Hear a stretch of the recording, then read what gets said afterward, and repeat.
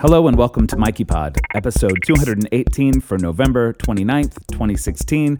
Today's guest is Micah Busey, who is the Associate Minister at Judson Memorial Church. Among other things, he's a fantastic human being. I am your host, Michael Herron. I'm a composer, pianist, electronic musician, storyteller, and activist based in New York City. And as such, I have some pretty diverse taste in things. So on this podcast, you could hear guests ranging from activists to musicians to pastors, such as today, to authors, whatever else strikes my fancy. I've been sending this podcast to your ears for a little over 11 years. If you'd like to know more about me, stop by my website at michaelherron.com. Hit me up on social media everywhere as @MichaelHerron, or send an email to mikeypod@gmail.com. Yes. Hello. How are you? I'm going to make sure I'm recording because I just did this intro and I wasn't recording. I am now, so that's great. But you already knew that because you're listening to... That was weird. Thanksgiving just happened. I had sort of a bummer Thanksgiving, which turned into a good Thanksgiving. I was originally planning to go to Tamerlane Farm, where I have been artist in residence. Things didn't work out, and I couldn't go, and I had major FOMO about this because that is, if there was a perfect place to be on Thanksgiving, that's it. No offense to the person whom I did start at that who thing. I did wind up, after spending the day in my apartment, sort of being in darkness, emotional and otherwise. I decided to hang out with my pal, Honey LeBronx, a.k.a. Ben Struthman. Honey LeBronx is the vegan drag queen. And we cooked. He did most of the cooking. I chopped an onion. But we hung out and we ate and we watched some videos, and it was a great thing to do. So Thanksgiving was all right. Black Friday, however, was activism central in my life. I went to the Hack Line at Central Park, where the carriage horses are, and protested with some other activists for about 3 hours. Then we headed to Soho to the new Canada Gross store. Canada Goose, really. To protest their opening their disgusting coats that are filled with feathers that are ripped out of live birds and fur from trapped coyotes. They're trapped with leg hold traps, and it's horrific. So it was great. I was very happy to be standing up for stuff I believed in on this capitalistic, crappy, weird day of Black Friday. Yes. So what? Something else happened on Sunday. I don't even know. Anyway, this podcast is a day late. My apologies.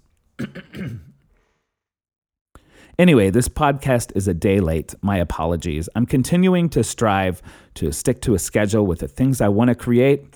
It's a little bit challenging because I do have a day job. Oh, Sunday, I did Cabaret for a Cause. We talked about that a couple podcasts ago with Sawyer Nunez, the 15-year-old wunderkind. I'm not sure if I'm using that word right. He's fantastic and brilliant. He performed. A ton of other artists performed, Broadway Kids, and we raised money, and that was a full day. Podcast is late, but it's happening still this week, and here it is. I'm struggling with staying on top of things, maybe fine-tuning my schedule for releasing. The one thing I really want to focus on doing is making this podcast happen on Mondays every week. And I want it to be done in time for my patrons on my Patreon page to have access to it on Friday. I failed on both of those things this week. However, this podcast is happening this week, so that's still pretty good news. The challenge is the podcast is free. I don't make any money off of this. And I do have to make my paying work a bigger priority. So I still want to make sure I do this on time every week. So we'll see how that goes, right? If you do like this free podcast and the many other things I create, tell a friend, leave a review, like, subscribe, all of the things. And I'd especially love your support at patreon.com/MichaelHerron, where you can get access to all kinds of cool stuff in exchange for as little as $1 a month. I'd love to come connect with you there. There's like a community. You can be active in that community. You can make comments. I release like works in progress, videos and podcasts when I can get up early. I'm striving to make that happen without fail. And so I'd love to have your help in there to cover the expenses for this free podcast and the other content I create. The more patrons I have, the more work I can make, and the more likely it'll be to be on time. I'm trying, like, being an artist and also trying to release media like this is at least a full-time job. So, the more people I have who are supporting this work, the more it creates more space for me to make more of it. So I thank you. Enough about me and all that stuff. Today's guest is Micah Busey. He's the associate minister at Judson Memorial Church, a place that I love and cherish. They are all of my solo work that I do exists because Judson one day said, yes, make that thing that you don't even really know what it is yet, and we'll give you space to perform it. So that was my first show, Tentative Armor, which I did a reading of there. I was able to write it because I had the deadline of a Magic Time night at Judson, which was provided to me for free. The audience got to come to the show for free. It was a magical night for me. I had never performed my storytelling or solo work. This was maybe 4 years ago. And the place was packed. People stood up and clapped for me. And I was like, oh, I am now an artist who performs original work in New York City. And that's all because Judson said yes to my very hesitant, very self-deprecating request for space. So I love the place. It's an activist hub. It's a artist hub. It's a spiritual hub. It's a wonderful place. So da-da-da-da-da-da. There you go. So I'm going to play a track in the beginning of the song, as I love to do. Where did I make my note about this? There it is. Ray Spoon. You've heard Ray on the podcast before. A couple episodes, well, maybe 4 or 5 episodes ago, Ray spoke about their new album. And now Ray has a new EP in collaboration with another artist called Plastic. And this song is called You Lie. After this, we'll hear from Micah.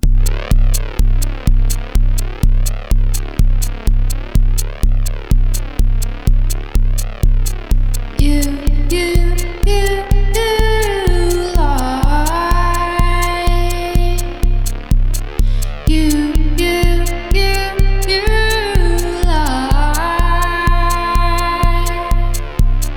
You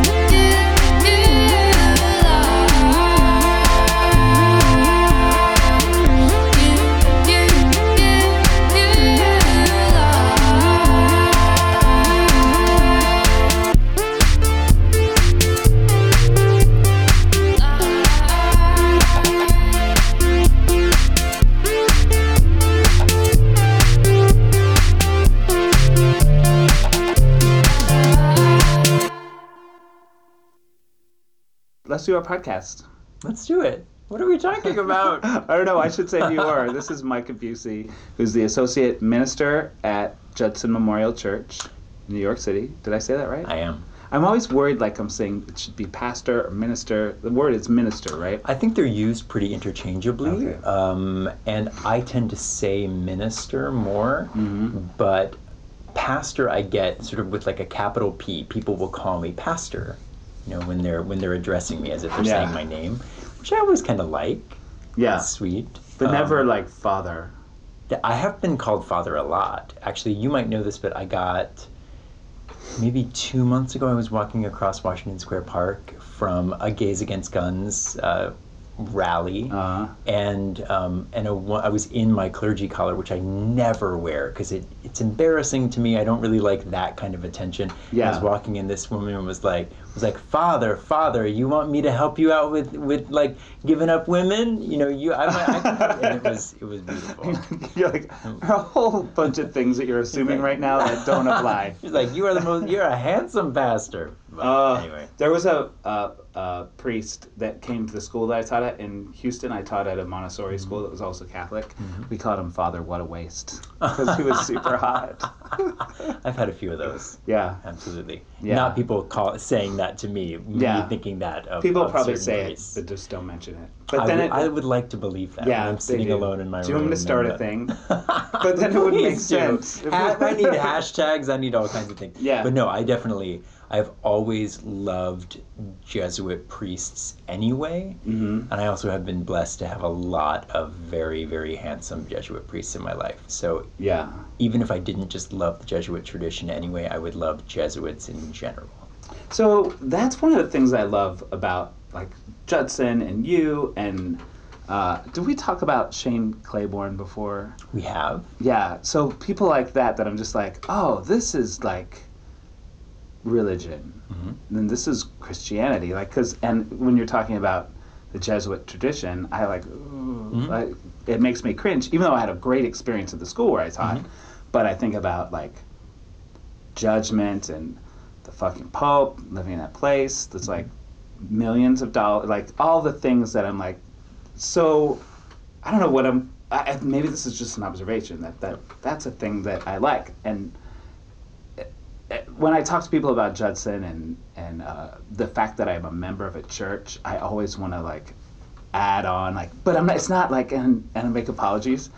Do you have that too? Like Totally. I go through those verbal acrobatics all the time. I've grown more comfortable with saying it, but it depends on the context. It depends on who I'm talking with. But when I decided to go to seminary, which had been a plan when I was very young, because my father's a minister, it's a context I grew up in, and then ran from that for a while when I came out. When I finally decided to go back to seminary or go back to that path to seminary, I call it my second coming out, because my coming out as a gay man to my friends and family was like a non-event.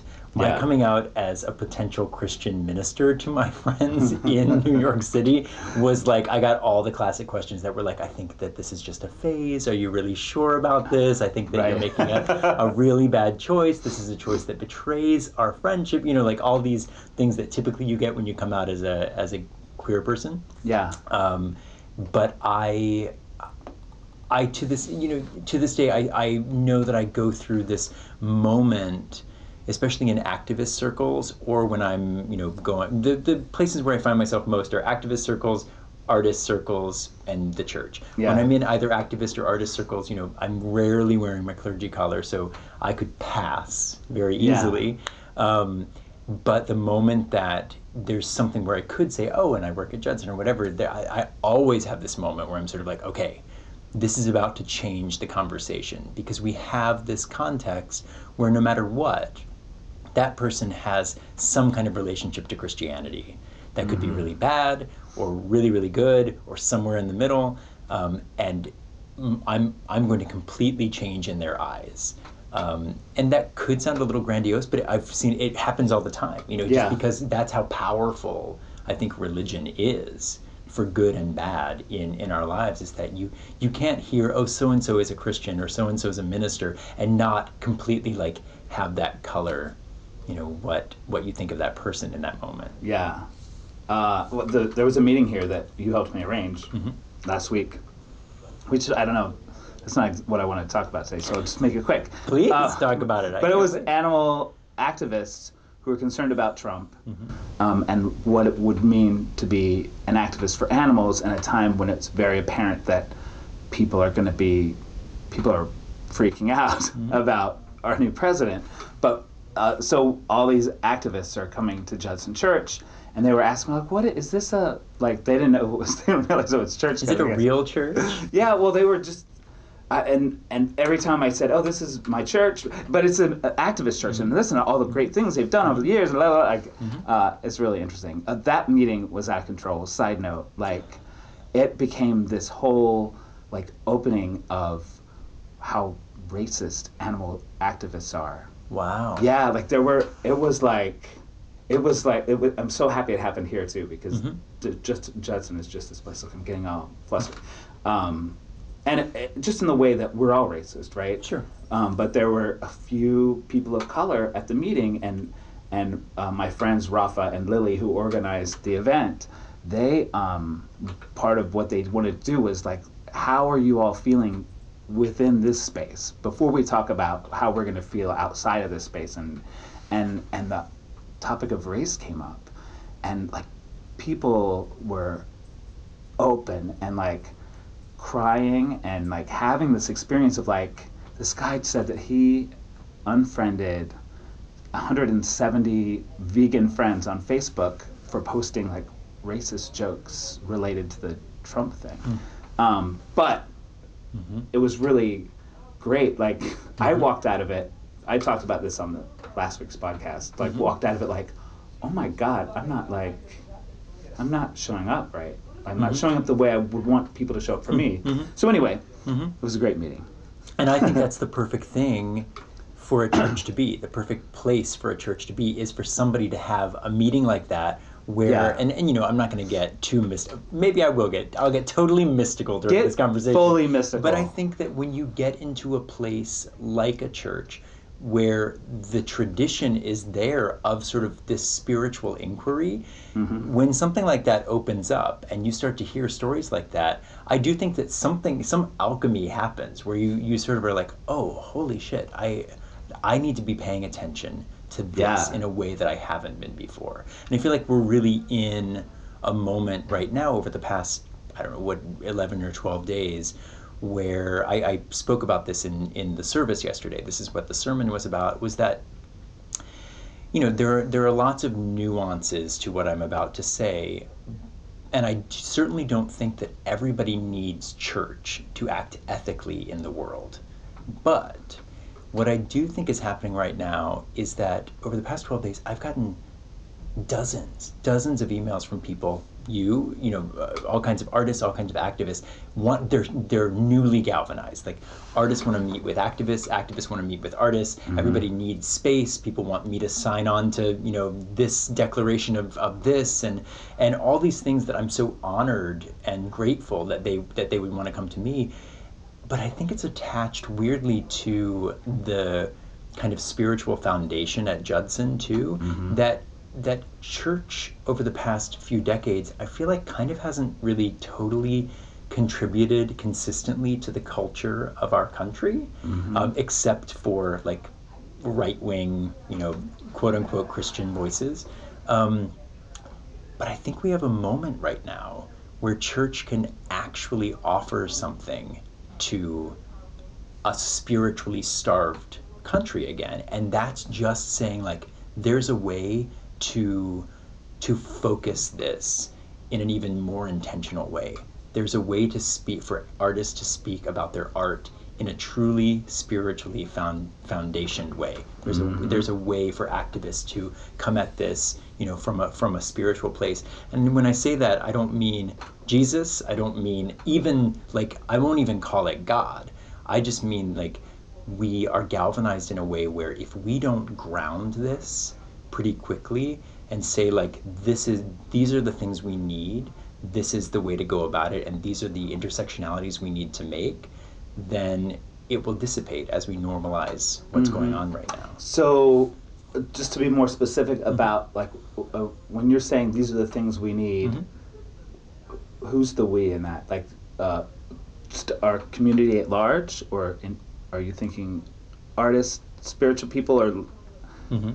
I think that, well, first of all, when I say we, I actually mean our entire country, including the people that voted for a regime that I can't get behind. I think that those people are really spiritually starved as well. The folks who voted for Trump, who I'm talking to, all they really say as the reason for why they did it, and you and I can argue, and certainly, you know, we're both part of the same circles where, you know, we're defining these people as you know, they made racist choices, they made xenophobic choices, which I think is certainly the case in a lot of cases. But the argument I get a lot is just give change a chance. Just give change a chance. I think people really think that we should burn everything down. and I don't think that there's again, I think like an argument can be made for burning something down, but I think that what we need is to be in spaces together where you can suddenly realize like, oh wait, so I'm in solidarity with this vegan circle because we all are behind this issue. But within this circle, we all aren't behind this other issue.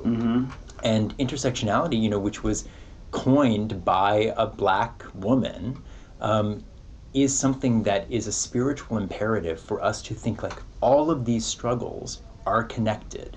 And if I am struggling in this vegan circle for animal liberation, that compels me actually to get behind the marginalized voices that, you know, are speaking out against racism, that are speaking out against the criminal justice program in this country, and I think that we are in a moment now where we can better articulate ourselves because the curtain's been pulled back, and we're seeing that it's real. It's been abstract up until now. Yeah. For many of us. Not for all of us, but for many of us. So kind of one of the ways that I sort of spiritually perceive shitty things, like Trump being elected, you know, terrorist attacks, that kind of thing, is, you know, my old way of thinking about it, and a lot of my like spiritual sort of awakening. I hate saying words like that because it feels so like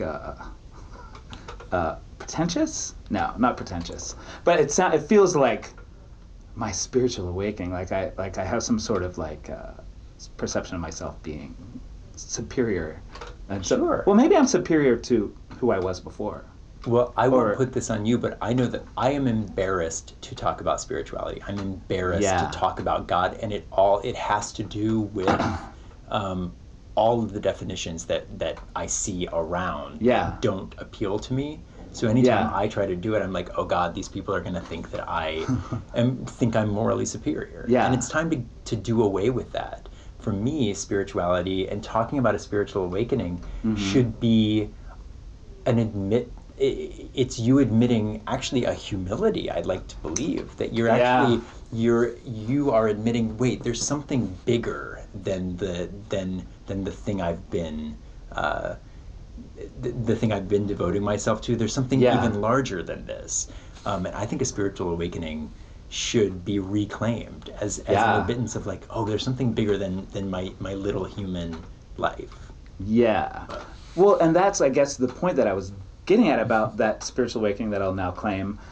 What, like, one of my reasons for rejecting God or spirituality, I'm the same way. Like, I don't like, but like saying the word God feels super loaded and super alienating potentially. But I thought, like, if there's a God, how can XYZ happen? Or how could, like, well, the Trump just got elected president, there's no God. But in that way of like seeing a bigger picture of things, and the reaction that our communities have had from this Trump thing, like there's positive things are happening in reaction to something really scary. So I don't know. But yeah, I guess the point is, to me, like that. There's a gigantic picture involved. And in the language of theology that we practice, at seminary while we're learning how to be ministers and pastors, as if that's a thing that you can actually, be totally trained to be. Seminary, I guess, teaches us to articulate things better, but they give us a term called theodicy, which is what you were just talking about, which is how does a God, if there is a God, how does a God allow evil to perpetuate itself in the world? And so theodicy is this idea that we're exploring, like, if there's a force in the world that really wants good for us, then why wouldn't the world just be inherently good? I'm like, let's pause there. Why is that? I don't know. Yeah. And that's why I love the idea that you might claim this idea that you had a spiritual awakening, because I think too often when we get embarrassed about saying we had a spiritual awakening, we think that people will think like, oh, they think they have the answers. And instead, I think it's the exact opposite. If I have a spiritual awakening, it's that I've suddenly opened myself up to the questions in a way that I wasn't open before. Yeah, yeah, because when I say there is no God because this, that's saying that I have all the answers. But when I say, oh, there might actually be a God because this, and maybe this isn't as bad as it looks. Like, it's that, like, there's a little place where I get stuck in that, though, where, there's, in a lot of AA circles, there's like, everything's how it's meant to be, and things are going to work out the way they're supposed to. But that doesn't mean that this is the place where I get, like, until the day that it doesn't, like, because, and it sounds so negative, but, like, there's going to be a day when it doesn't work out, and I'm going to be dead. You know what I mean? True. Very true. But that's not, but I don't get to decide what it's going to work out looks like. And in my death, whatever happens that day may be needed. I don't know. Absolutely. And I feel like we're getting super, like... Totally. I'm glad for it. No, this is what I love, just going down these hallways and confusing myself and not to confuse everybody else.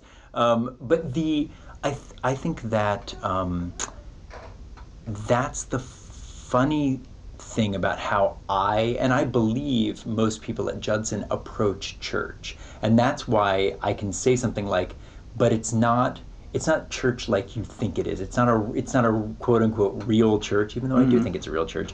But the reason why I like to give that caveat is because whereas most people have an image of church in their minds that is a place where there's dogma, there are definitions, there are things that are telling you have to believe a certain way.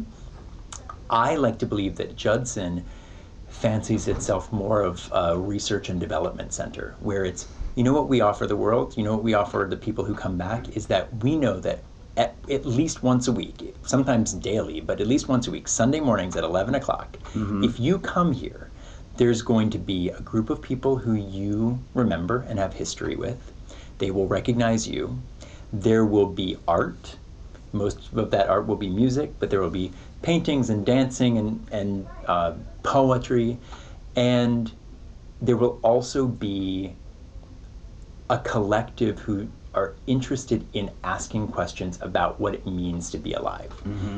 And I don't know where else that happens totally regularly.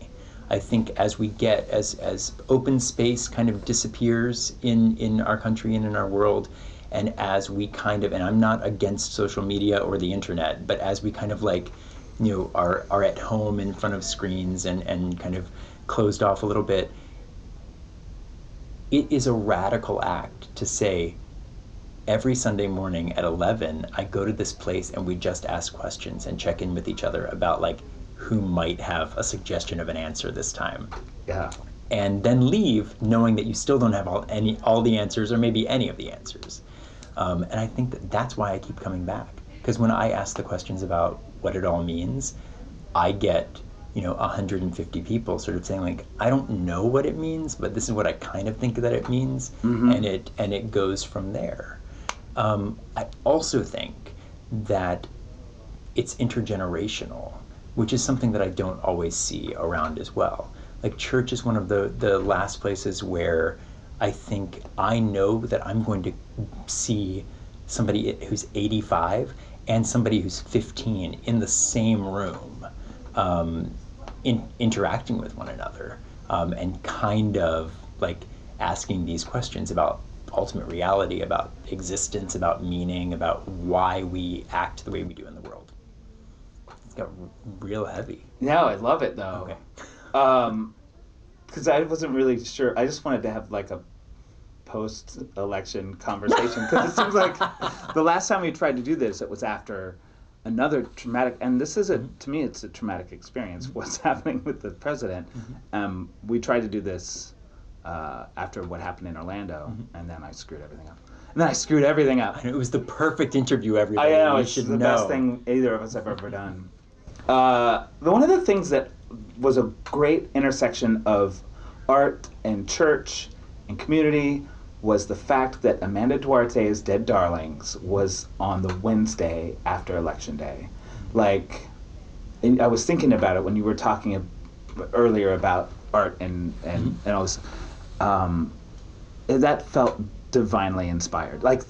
And it was the first time, like I knew I loved Amanda and Dead Darlings and everything, but that night, like something that, like the morning when it was like, oh my God, Trump happened. And it was like, I had to come to Judson for Dead Darlings, and she did not disappoint, nor did you. Like the whole, it made me realize that, oh, this is a spiritual event for me. And it's a thing that happens every month. And yeah, Absolutely. And so much happened. Like, it's really, I hadn't envisioned her as a community leader, and I don't think she would probably be too psyched about that title that I'm officially giving her. But that's what happened. Like, and she was great about it, and you were great about it. Like, and you read one of your prayers, which is a series of prayers that's happening right now. Is that? Well, it's fun. I mean, it sort of happened accidentally, but I kind of made this pact with myself that how was I going to deal with, this new regime, and that was that I would write a prayer a day to kind of try to center and focus my thoughts and my fears and my plans for that day.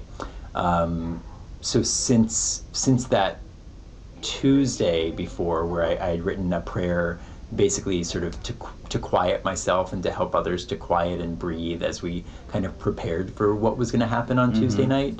And then leading into Wednesday, where Amanda asked me to open up Dead Darlings with a prayer. It kind of accidentally happened, but then I thought, well, why not? Why not? I'm a minister, and I'm a writer, and I'm actually paid to think and write and speak about the world and about who we are in it. So why not write little prayers for myself and put them out into the world for anyone who might need them? It kind of happened accidentally even that I did a prayer for Dead Darlings, because on Tuesday night I texted Amanda, and I wasn't with Amanda, but Amanda and I have been friends for about 10 years, and so we're pretty close. And she was pretty catatonic, if you can glean that through texts, but I feel like I know her well enough. Yeah. And we went back and forth because this idea of the Dead Darlings event the next day was a fundraiser, and it was not only going to be a Dead Darlings show, which happens every month, but it was going to be followed by this dance party. And so one idea that she and I went through was, well, do we just have a dance party? Do we just cut all of the regular stuff, and do we just turn off the lights, turn on the little LED lights in the corner, and make it a dance hall, and just let people kind of be? And I went to bed that night thinking that might be the choice that we made, but leaving it up to Amanda. And then I'm pretty sure it happened in the morning, it might have happened overnight, but she sent me a text that said, no, let's do it, but what I want you to do is open it up with a prayer. And a couple of things went through my mind at that time. The first one being, Oh my God. Amanda Duarte has never once asked me to do anything that even, seems like a pastoral duty besides kind of just accompany Dead Darlings as it happens. I kind of act as the venue director.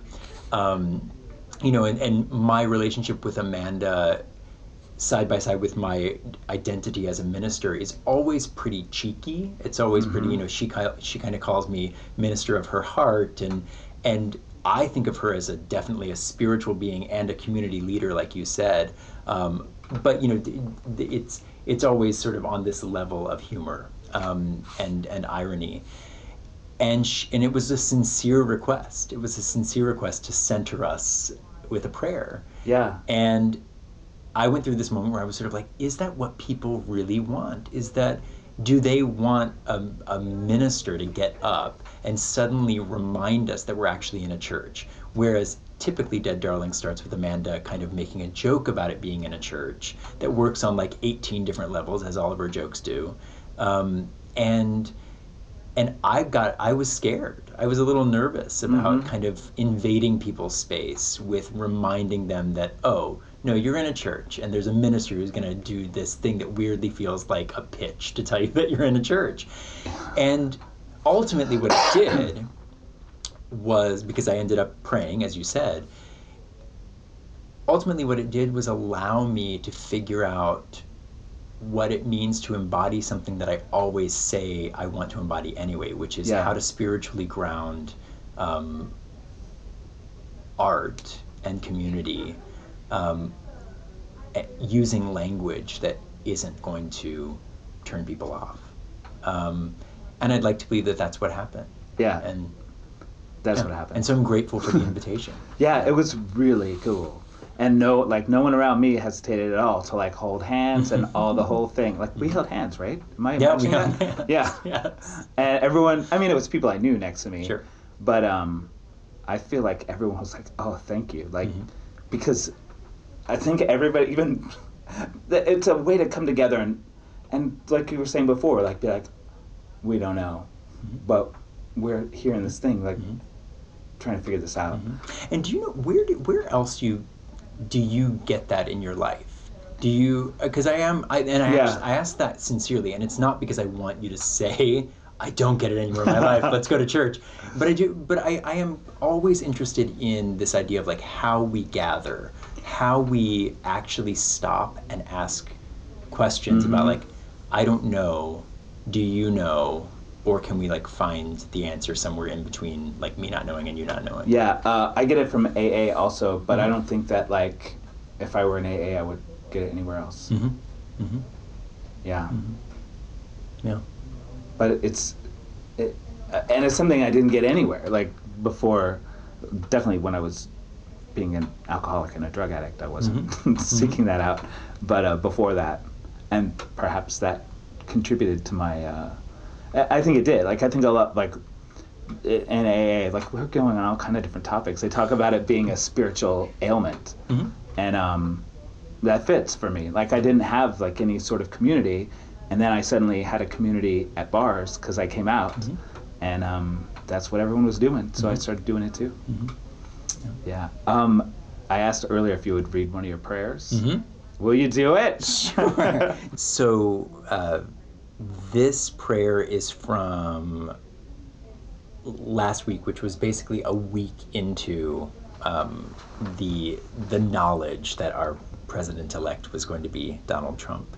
And I found myself thinking about two things. First of all, what am I praying to when I pray, which I never really have an answer for.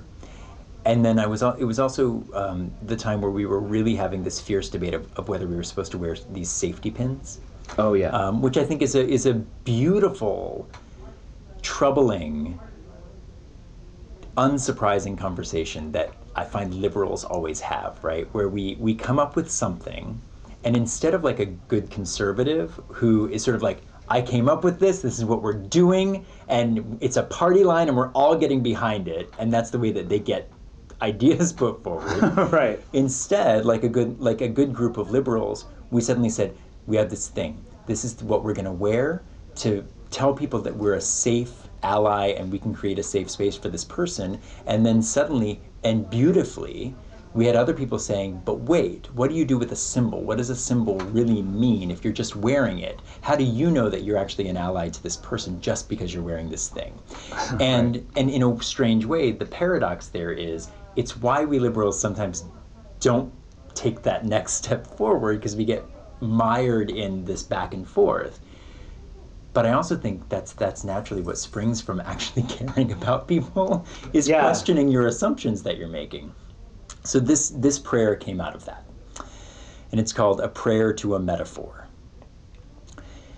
Beloved symbol of reassurance, don't let me cling to you too tightly.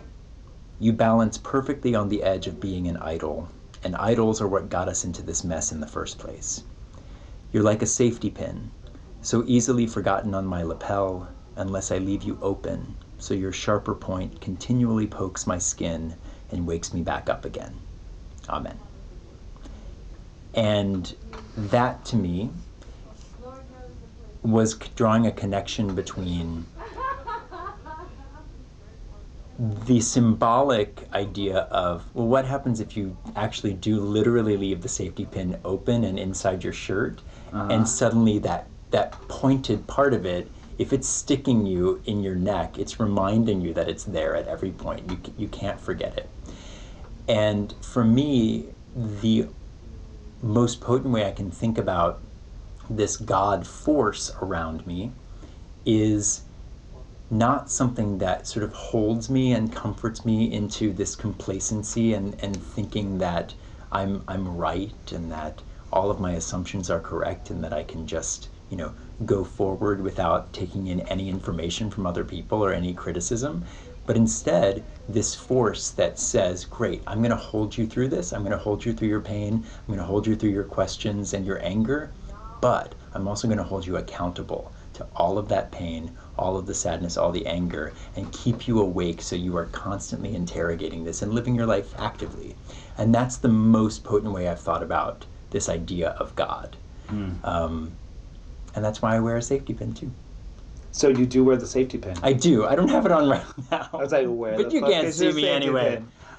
But it's on my sweatshirt that's across the room. I am such a person that's always like, oh no, then this is wrong. I had a safety pin, and an actual real live person of color handed it to me that I didn't know on the street. So I was like, well, of course I should be wearing this. And then the questions started happening. I'm like, am I going to get in trouble for wearing the safety pin? I better take it off.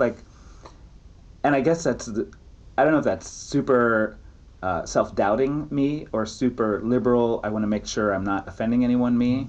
But it's a funny conversation. It's an absolutely funny conversation and really scary, because it's really hard to be a human being and not know the answers, which I also think church is good for. but I think that it is I think it's a spiritual question for me, because for me spirituality is what you do when you are alone and nobody can see you. And that to me is like, if I'm alone and it actually isn't, it isn't a moment of testing. If I'm at my, it's not a moment of testing where somebody actually is asking you to be an ally. Let's take it to a different room where you're at Thanksgiving and you are with your family full of Trump supporters and they want to know why you wear the safety pin. I need you to have already had that conversation with yourself alone, that you've realized like exactly why you've worn it and exactly what you would do if somebody asked you to put it into play. And I need you to say that to the person in your life who really doesn't understand the safety pin, and therefore I would imagine doesn't understand the need for safe space, the need to reach out beyond your own circle and experience to understand the experience of a more marginalized voice that needs your support. That's what being an ally is, right? Like, absolutely. Yeah, it's really all these questions.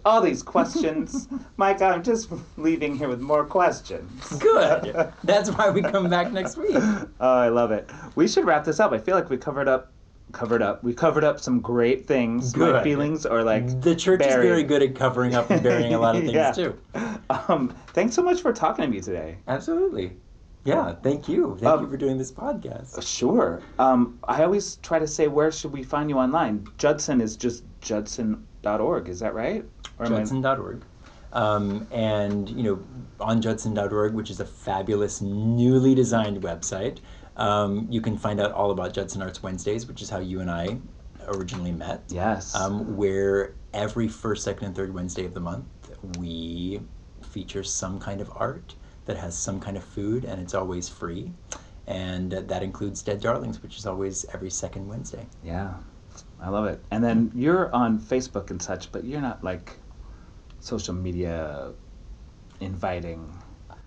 It like- really depends on Well, what do- I've just posted. No, I guess my question is that something you want to promote? I'm not particularly social media savvy. What I will say is that this prayer project, if people are interested in seeing those prayers, are on judson.org on the staff page. If you go to my bio, it links to a little cool. blog where all of those are kept on a calendar, and you can read them if you want. Yes, I love that. I'll put a link to that on mikeypod.com. So if you're listening, you're afraid you'll forget, just go to my website and Awesome. show notes for this. My friend Eve Beglarian, who I don't know if you've met before, she came and saw at least one of my shows here. She's a composer. She's been on the podcast several times. This is maybe something I'm going to just cut out. She has a project where she's composing a piece of music for each day of the month. It's been going on for years, but on her website she has it's not a song a day, but that's what I'm calling it. Nice. You would love her. Wonderful. I'd love to meet her. Yeah.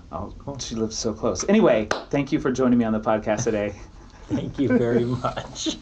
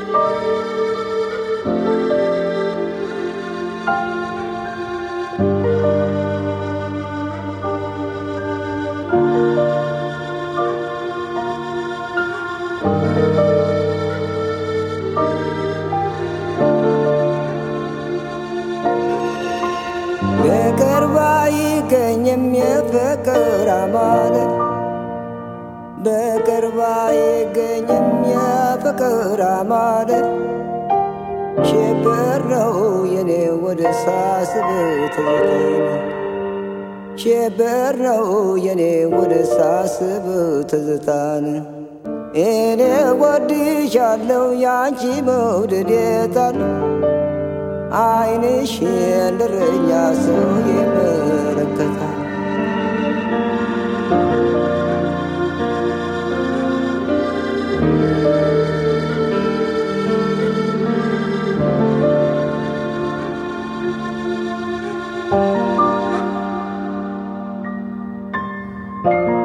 እኔ ወድሻለሁ ያንቺ መውደድ የታል ዓይንሽ እንደረኛ ሰው ይመለከታል ባቷ ተረከዟ ተሰርቷል በብር ጡትና ደረቷ ልብ የሚሰውር አማርኛ ቅኔ የምትመረምር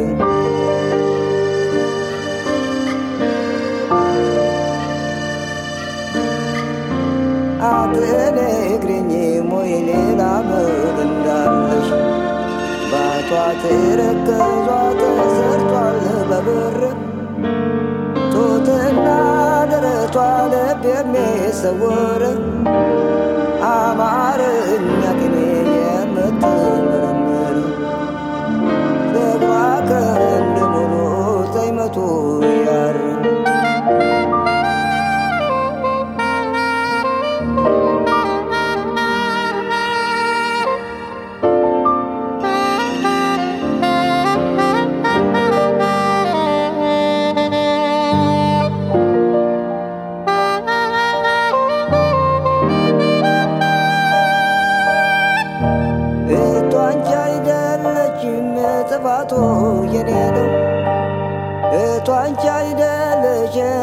መግባቱ የኔ ነው እንደማይሆን ሳውቀው የምመላለሰው እንደማይሆን ሳውቀው የምመላለሰው ሰርቆ ፍራም እንጀራ ምን ያደርግልኛል ሰርቆ ፍራም እንጀራ ምን ያደርግልኛል እኔ ስናዳል ከነስ ስብ ይሻለኛል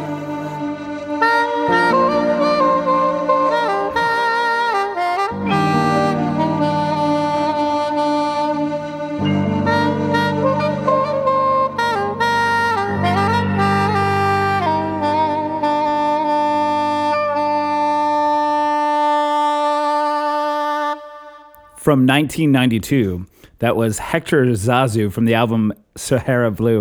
I couldn't figure out how to pronounce this song, so I had this app do it. Let's see how it sounds. Ahariligala. Ahariligala. Ahariligala. Ahariligala. Ahariligala. Ahariligala. Ahariligala. So. Ahariligala. Okay, thank you. Anyway, the album is called Sahara Blue. That just came up in my, shuffle recently, and I love that. I loved that out when it came out so much. Like David Sylvian and all these people were involved. Jane Siberry is on one of his albums. Who else? The people from Dead Can Dance. So I was in 1992. That was like gold to me. It still kind of is. So I was just doing a tiny bit of research on that song, and it sounds like Ryuichi Sakamoto, who is one of my all-time composer heroes, wrote that piece. So there you go. MikeyPod.com is where you can find me. Also, MichaelHeron.com. And thanks to my guest, Micah Busey, Judson Memorial Church, all the things. Leave me a review on, oh my God, I'm slobbering so much. Whatever. I think that's it, right? Join my Patreon page, patreon.com/MichaelHeron. Check out all of my things. And I thank you. See you next week. Oh, my guest next week is going to be Nate Main Ka. So don't miss it. Maingard, that's his last name. It's actually a really great interview. I'm super excited to share it with you. It'll be up on Monday. I'm a little late with this one, but next week's going to be on time. I'm going to make it happen. Okay, bye.